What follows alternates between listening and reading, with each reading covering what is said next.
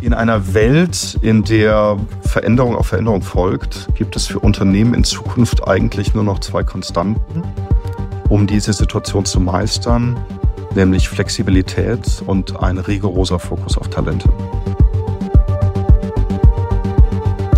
Das sagt Patrick Simon, Seniorpartner bei McKinsey im Bereich Organisation und Talentmanagement. Und ich bin Mirona Kralic, der Host dieses Podcasts. Patrick, im neuen McKinsey-Report heißt es, die Unternehmen hätten die vielen Krisen in den letzten Jahren ziemlich gut gemeistert, seien aber langfristig auf künftige Schocks schlecht vorbereitet. Was bedeutet das? Absolut. Wir haben tatsächlich im letzten Jahr mit 2500 Führungskräften sprechen dürfen. Und das Ergebnis ist, dass ungefähr die Hälfte sagt, dass ihre Organisationen auf zukünftige Krisen, Schocks und unerwartete Ereignisse nur bedingt vorbereitet ist. Natürlich ist es bewundernswert, was in den letzten Jahren geleistet wurde. Wir sind ja alle gemeinsam durch die Covid-Krise gegangen und wenn ich an die Unternehmen denke, die ich begleiten durfte in dieser Zeit, ist die Agilität und Flexibilität, die diese Unternehmen gezeigt haben, wirklich bewundernswert. Gleichzeitig hat natürlich die Situation auch zu viel Stress und Überanspruchung geführt, so dass viele Unternehmen sich jetzt fragen, wie können wir eigentlich Krisen und zukünftige Schocks in Zukunft besser vorbereiten und besser vorbereitet sein. Und es gibt einige Themen, die uns noch ins Hause stehen. Wir haben letztes Jahr die Inflation bekommen. Es gibt eine neue Dynamik zwischen dem Osten und dem Westen. Das Thema Nachhaltigkeit ist sehr relevant, das Thema Diversität bei Talenten. Und so mehren sich die Fragezeichen und Unbekannten bei Unternehmen und damit auch das Interesse, sich auf diese Krisen oder Veränderungen besser vorbereiten zu können. Und deswegen haben wir letztes Jahr den State of Organisations gelauncht. Einen Report und eine Forschungsarbeit, in der wir 10 Trends aufzeigen, die CEOs verstehen sollten, um den zukünftigen organisatorischen Wandel besser begleiten zu können. Bevor wir auf die wichtigsten Shifts eingehen, du sagtest, 50% fühlen sich nicht gut aufgestellt. Was unterscheidet denn diese Hälfte der Unternehmen von der anderen, die sich eigentlich schon ganz gut aufgestellt fühlt? Genau, es ist tatsächlich ungefähr die Hälfte. Und wenn wir uns die Hälfte anschauen, die gut vorbereitet ist, dann sind es vor allen Dingen 2 Aspekte, die hervorstechen. Das eine ist die Flexibilität und Geschwindigkeit. Also wie zügig und effektiv kann man auf unvorhersehbare Ereignisse eingehen. Und zum Zweiten einen wirklich langfristigen Fokus auf Talente. Und beide Faktoren sind auch direkt logisch nachvollziehbar. Umso mehr unvorhersehbare Ereignisse es gibt, desto wichtiger ist es, dass man Menschen an Bord holt, Talente an Bord holt, die eine Flexibilität mitbringen, die auch Wissen mitbringen, was vielleicht ein Unternehmen aktuell noch nicht hat. Da werden wir sicherlich später auch noch zum Thema künstliche Intelligenz zu sprechen. Und zum Zweiten die Reaktionsgeschwindigkeit. Bei der Reaktionsgeschwindigkeit geht es vor allen Dingen darum, wieder ein wenig die Prozesslandschaft abzubauen und den Mitarbeitern mehr Entscheidungsfreiheit zu geben. Es gibt da eine wunderbare Anekdote, die jetzt einige Jahre zurückliegt, als die aktuelle CEO Mary Barra den Vorstandsvorsitz bei General Motors übernommen hat und damals einen 12-seitigen Dresscode, der also für alle Eventualitäten Kleidungsvorschriften vorgab, genommen hat und diesen publikumswirksam auf einer Bühne in den Mülleimer geschmissen hat und gesagt hat, dass dieser Dresscode jetzt durch 2 Worte ersetzt wird, nämlich dress appropriately. Also zieht euch einfach vernünftig an. Und man hat damit sehr symbolträchtig wieder die Urteilsfähigkeit den Mitarbeitern zurückgegeben. Das haben wir sehr stark gesehen während Covid, dass es weniger darauf ankam, mehrseitige Rollenbeschreibungen zu nutzen, sondern es eher darum ging, dass Mitarbeiter zügig die Prioritäten aufgenommen haben und entschieden haben, was es zu tun gibt. Und Unternehmen, die sich diese Fähigkeit bewahren konnten, sind jetzt auch besser vorbereitet auf die zukünftigen Krisen. Also Flexibilität und Schnelligkeit als das eine, Talente das andere. Was sind denn im Rahmen dieser beiden Cluster, wenn man so will, die wichtigsten Shifts? Welche lassen sich darunter fassen? Genau, in der Tat. Also die 2 großen Cluster, wir haben ja 10 Trends beobachtet. Die 2 großen Cluster sind Geschwindigkeit und Reaktionsfähigkeit, was dann zu einer höheren Resilienz führt. Und zum Zweiten einen neueren, noch stärkeren Fokus auf Talente. Wenn wir uns das erste Thema angucken, Geschwindigkeit und Flexibilität, da geht es in der Tat darum, eine agilere Organisation zu schaffen. Eine agile im Verhältnis zu einer stark strukturierten Organisation, kennzeichnet sich vor allen Dingen darin, dass man kontinuierlich überlegt, was sind die Prioritäten, was sind die Signale, die man im Markt aufnimmt, was passiert da draußen und wie kann man darauf reagieren. Und diese Organisationen haben einen Muskel trainiert, den andere Organisationen vielleicht noch nicht so trainiert haben. Dort gibt es dann Mitarbeiter, die morgens komplett flexibel sind und sich ein Thema schnappen, was an dem Tag oder in der Woche besonders relevant ist. Dort gibt es einen strukturierten Prozess, der diese Prioritäten festlegt und in bestehende Talentpools reingeht und schaut, wer ist eigentlich am besten geeignet für die Aufgabe. Dort gibt es auch ein anderes Bewertungssystem. Es ist also weniger festgemacht an einer festen Rolle, sondern eher daran, ob die Organisation aktuell relevante Themen und Prioritäten bearbeitet. Wir sehen da Indikatoren, beispielsweise die bekannte Time to Market, wenn ein Produkt entwickelt wird oder ein neuer Service gelauncht wird. Der ist bei diesen Unternehmen oft um das 3- oder 4-fache schneller als bei Unternehmen, die sehr, sehr stark auf Prozesslandschaften setzen. Das zweite Themengebiet ist das Thema Talente und Talentmanagement. Auch das ist sofort logisch, wie eben schon mal gesagt, einfach weil es sehr, sehr viel Veränderung gibt. Es gibt viele neue Fähigkeiten, die Unternehmen brauchen. Oft werden aktuell Strategien entwickelt, ohne dass die Fähigkeiten bereits im Haus sind. Dazu gehören beispielsweise Digitalfähigkeiten oder im Handel oder im Konsumgüterbereich das Thema Direct-to-Consumer, fortgeschrittene Analytik oder Advanced Analytics, wie das auf Neudeutsch heißt. Und jetzt auch das Thema künstliche Intelligenz, was ja erst seit ungefähr 3 Quartalen sehr präsent ist durch das Hervorkommen von ChatGPT. Und plötzlich ist es sehr, sehr hoch auf der CEO-Agenda, ohne dass bestehende Fähigkeiten und Talente bereits im Unternehmen sind. Deswegen ist es sehr wichtig, dass Unternehmen kontinuierlich scannen, welche Fähigkeiten brauchen wir und dann am Markt auch schauen, welche Talente gibt es und gleichzeitig natürlich auch die eigenen Talente weiterentwickeln. Wir sehen bei beidem, also bei der Reaktionsgeschwindigkeit und Schnelligkeit und Flexibilität und auch bei dem Fokus auf Talente, einen signifikanten Einfluss auf die Unternehmensentwicklung und auch die Unternehmensbewertung. Wir haben zum Beispiel in der Finanzkrise 2008, 2010 gesehen, dass agile Unternehmen, die also zügig reagieren können, deutlich größere Gewinne erwirtschaften und einen deutlich höheren Total Shareholder Return haben als Unternehmen, die das nicht tun. Deswegen ist auch in den nächsten Jahren umso wichtiger, weil wahrscheinlich noch mehr unvorhersehbare Ereignisse ins Haus stehen, dass Unternehmen diese Geschwindigkeit aufbauen und gleichzeitig auch ihre Talente schneller weiterentwickeln und mehr neue Talente ins Haus holen. Flachere Hierarchien, agilere Strukturen, einfache Prozesse, das klingt jetzt erstmal nach einem No-Brainer, sage ich jetzt mal so. Was sind denn dabei dennoch die größten Hürden? Ja, es gibt in der Tat große Hürden und du hast die Frage genau richtig gestellt. Wir sehen, dass es nicht an Erkenntnis mangelt. Also viele Unternehmen kennen die Themen, den Wandel zu gestalten, das ist aber schwierig. Zunächst mal muss man natürlich verstehen, dass Wandel anstrengend ist. Also eine Organisation, die ihre Wege gefunden hat, die vielleicht auch viele Jahre damit erfolgreich war, zu verändern, ist nicht einfach.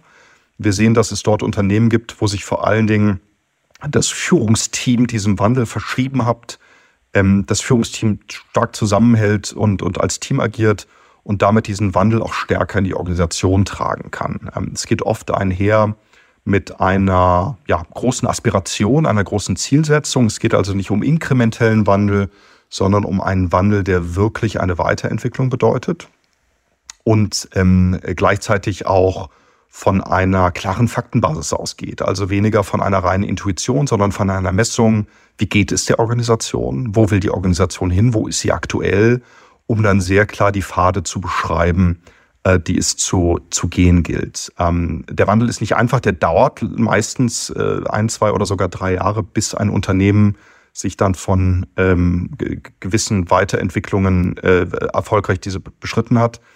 Daher gibt es auch viele Unternehmen, die aufgeben oder die in der Mitte stecken bleiben. Da gilt es dann, Durchhaltevermögen zu bewahren und das Führungsteam eng zusammenzuhalten und immer wieder den gleichen Narrativ in die Organisation zu bringen und die Organisation auch eng an dem Wandel teilhaben zu lassen. Entscheidend ist da ja auch das Thema Kultur im Unternehmen und Mindset. Was in der Studie auch gesagt wird, ist, dass das Unternehmen mehr in die Urteilsfähigkeit ihrer Mitarbeiter vertrauen sollten. Wie schaffen das die Unternehmen?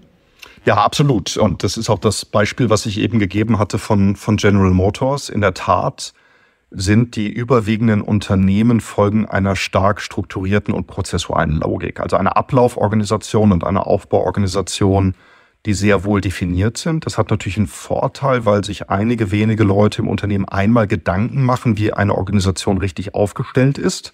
Es hat den Nachteil, dass Organisationen dann oft an diesen alten Strukturen und Prozessabläufen festhalten, auch wenn diese vielleicht nicht mehr ganz dem aktuellen Geschehen entsprechen, was dann oft dazu führt, dass Unternehmen nicht mehr flexibel genug sind und auch nicht schnell genug handeln. Unternehmen, die in die andere Richtung gehen, also agilere Organisationen, schnellere Organisationen, trauen sich das ein wenig abzubauen und zu dynamisieren. Dazu muss man wissen, dass Agilität nicht Unstrukturiertheit bedeutet. Ganz im Gegenteil. Agilität bedeutet, dass man genau weiß, wo welche Talente im Unternehmen sind und wie diese einzusetzen sind.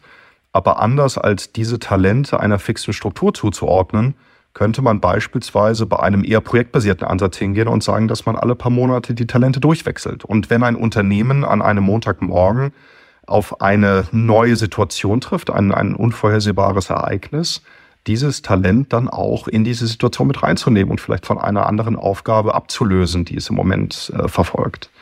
Und Unternehmen, die das gut hinkriegen, haben dazu eine sehr holistische Systematik entwickelt und gewöhnen sich auch daran, dass es nicht mehr darum geht, für Talente ein festes Zuhause zu schaffen über viele Jahrzehnte oder Jahre, sondern eher das Talent immer wieder agil in neue Situationen zu schicken, um aktuelle Probleme anzugehen. Das Wort Talente fiel jetzt sehr häufig, auch eines der großen Themen im Report. Da wurde ja auch schon sehr viel drüber gesprochen in der letzten Zeit. Wie schaffen es denn die Unternehmen, unternehmerisch denkende Talente zu gewinnen und vor allem auch zu halten? Ja, das ist eine sehr wichtige Frage, zumal viele Unternehmen natürlich in der Vergangenheit auch auf das Thema Einkommen geschaut haben. Und wir sehen auch weiterhin, dass die monetäre Vergütung auch bei der jüngeren Generation nicht total unwichtig ist. Aber was noch wichtiger geworden ist und damit auch sehr zentral ist, in der Tat das Thema Purpose. Also mit welchem Sinn gehe ich eigentlich nach in meinem Beruf? Was ist eigentlich das größere Ganze, was ich erreichen möchte? Und damit verbunden auch ganz häufig die unternehmerische Freiheit. Also insbesondere die jüngeren Generationen sind wenig inspiriert, wenn sie in ganz festen Strukturen hängen, wo sie wenig Einfluss haben, sondern sie wollen gestalten, sie brauchen Freiheit, sie sind auch oft gewillt, die Verantwortung zu übernehmen und dann auch mit den Konsequenzen zu leben. Was schwierig ist, wenn man Freiheit bietet, ohne dass es auch Verantwortung gibt. Das ist in der Regel nicht machbar. Und deswegen ist es für Unternehmen, die junge, neue Talente möchten, wichtig, eine Balance zu finden zwischen mehr Freiheit, aber auch mehr Verantwortung und idealerweise einer sinnstiftenden Aufgabe, die dann auch für jüngere Generationen und Talente relevant ist. Ich kann mir vorstellen, dass das aber auch ein bisschen clasht, ne, mit der Kultur der älteren Generation, die ja jetzt noch in den Führungsetagen sitzen, weitgehend. Was ist deine Erfahrung? Wie kommen die beiden Generationen zusammen? Ja, das ist so. Ja, das ist tatsächlich so. Und zumindest in den 20 Jahren, in denen ich jetzt in diesem Beruf bin, habe ich das auch selten erlebt, dass die Führungsetage doch kulturell deutlich von dem abweicht, was jetzt die Generation Z oder jüngere Generation möchte. Wir sehen das vor allen Dingen auch bei dem Thema hybride Arbeitskultur. Seit Covid ist es eigentlich Standard geworden, dass jüngere Bewerber auch hybrid arbeiten wollen. Es pendelt sich gerade so ein bisschen ein, das Thema, dass man vielleicht so 1 bis 2 Tage vom Arbeitsplatz wegarbeiten darf, von zu Hause oder auch von anderen Orten. Und das ist der Führungsetage doch noch relativ dubios. Aber hier rauft man sich zusammen. Es gibt viele Entwicklungen aktuell, wo Unternehmen sagen, okay, lasst uns das probieren. Und wir messen nicht mehr die Präsenzzeit als Inputfaktor, sondern wir fangen an, den Output zu messen. Was natürlich eine sehr wichtige Diskussion ist, weil man sich sozusagen dazu zwingt zu fragen, was erwarten wir eigentlich von den Mitarbeitern, wirklich auf Mitarbeiterebene. Was sollen die Endergebnisse und die Endprodukte sein? Da gibt es jetzt viele Diskussionen zu. Und wenn man das hinkriegt, dann kann man sich auch auf neue Arbeitswelten einlassen und man kann ein wenig das Fremdeln mit der hybriden Arbeitswelt abbauen. Stichwort neue Arbeitswelten. Welche Rolle spielen denn so brandneue Technologien wie KI und ChatGPT? Da hast du ja vorhin auch angesprochen. Ich würde sagen, dass wir so seit ungefähr 12 Monaten sehen, dass künstliche Intelligenz eigentlich entlang aller Wertschöpfungsstufen eingesetzt wird. Also von Einkaufsentscheidungen hin zu Innovationsmanagement bis hin natürlich zur Auswertung von Verkaufsvertriebsdaten, um am Markt noch erfolgreicher zu sein. Und wir sehen auch, dass das Thema bei der organisatorischen Weiterentwicklung wichtiger wird. Bei Organisationen gibt es natürlich immer viele Basisfragen. Wer arbeitet an was? Wer spricht mit wem? Wer muss in welchem Meeting sein? Wer arbeitet an welchem Thema? Und wenn wir uns vorstellen, dass man für einige dieser Fragen künstliche Intelligenz einsetzt, dazu müsste man natürlich der künstlichen Intelligenz Zugang zu gewissen Daten geben, was sehr, sehr viele rechtliche Implikationen hat. Aber es ist davon auszugehen, dass eine KI in Zukunft durchaus sehr relevante organisatorische Vorschläge machen kann und natürlich auch sehr praktisch einsetzbar ist. Wenn wir jetzt an die Zusammenfassung von Meetings denken, in unseren Daten kommt heraus, dass 60% der Managerzeit in Meetings verbracht wird und ein sehr hoher Anteil davon im Nachhinein als nicht wertstiftend wahrgenommen wird. Und wenn man sich eine KI vorstellt, die natürlich tolle Zusammenfassungen schreibt, vielleicht auch erste Insights und Vorschläge aus Meetings mitmacht, könnte man beispielsweise diesen Aspekt sicherlich auch deutlich effizienter gestalten. Natürlich ruft das auch Sorge hervor, ne? Da gibt es natürlich auch Schattenseiten, die man mit berücksichtigen muss. Auch an einen Kodex, der sowohl die Weiterentwicklung als auch die Anwendung von KI definiert. In Deutschland sind wir da noch, glaube ich, sehr gut beschützt, auch durch die Mitarbeiterrechte, die über viele Jahre erkämpft wurden, sodass AI nicht in alle Bereiche eines Unternehmens hereingetragen werden können. Meine Befürchtung ist, dass andere Länder das wahrscheinlich ein wenig anders sehen und dann muss man schauen, ob die sich vielleicht dadurch einen Wettbewerbsvorteil erarbeiten. Aktuell ist es noch ein bisschen unklar, wo die Reise hingeht, aber ich denke, wir brauchen einen crossfunktionalen Ansatz, der aus der Mitte der Gesellschaft tatsächlich definiert, wie wir mit dem Thema umgehen. Sehr spannend. Patrick, vielen Dank für diese Erkenntnisse und die Zusammenfassung des Reports.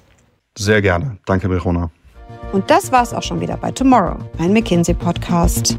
McKinsey ist eine weltweite Unternehmensberatung. Sie hilft Organisationen, nachhaltiges, integratives Wachstum zu erzielen.